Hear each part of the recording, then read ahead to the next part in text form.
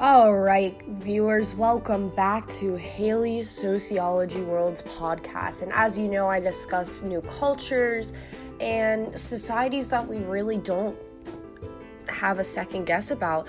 I today wanted to focus on the Amish culture. And within the Amish culture, the first thing that I want to go over is the fact that they speak a different language.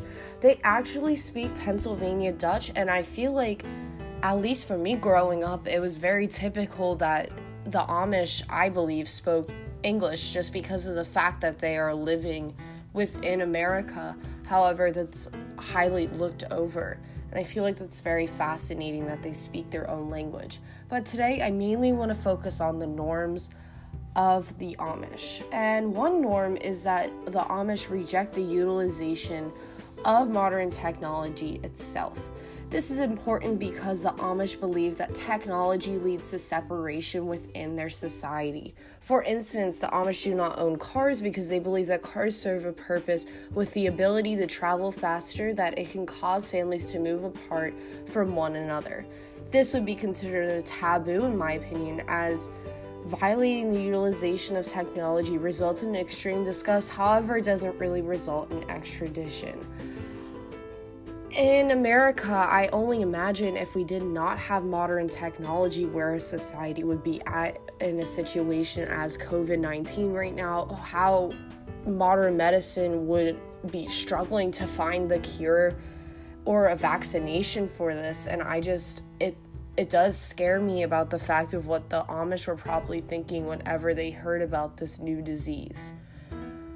Another norm I also wanted to focus on would be how the Amish dress. This is very important to them as they are entitled to follow this rule. The clothing they wear must be plain fabric with little to no designs. Some groups of the Amish have specific measurements designated for the woman, and this is specifically with their skirt length, as the skirt must be below the knees. In my opinion, this is a moray within the Amish culture, as breaking this rule would result in a break in morality, as it is completely inappropriate for anyone in their society to break this rule.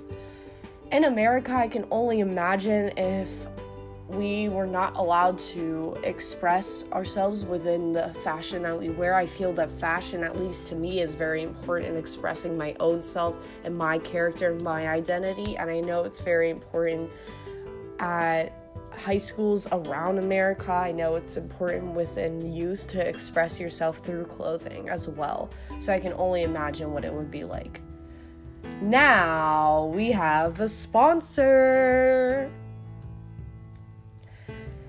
The sponsor today that I selected to choose would be Little Annie's Fashion Boutique. And although it sounds like something that we can all shop at, this is designated specifically for the women in Lancaster who have to wear these plain clothing in the Amish community. She does sometimes put little indents of fabrication on the inside just to have a little pop and a little zing, just to give the Amish a little something to wear.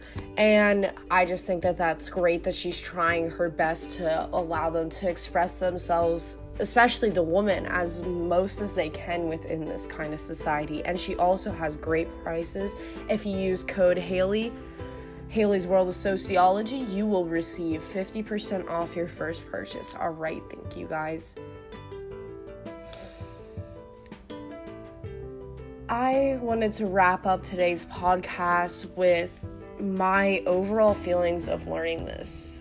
Today, I feel that I have learned so much about the Amish. I have really soaked up all the information.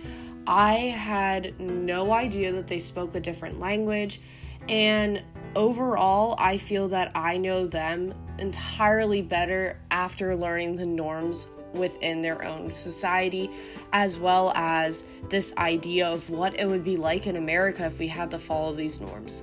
Thank you guys for paying attention. Now, next time on the podcast, we will discuss underlying symbols of the Amish with my grandfather as the co-host.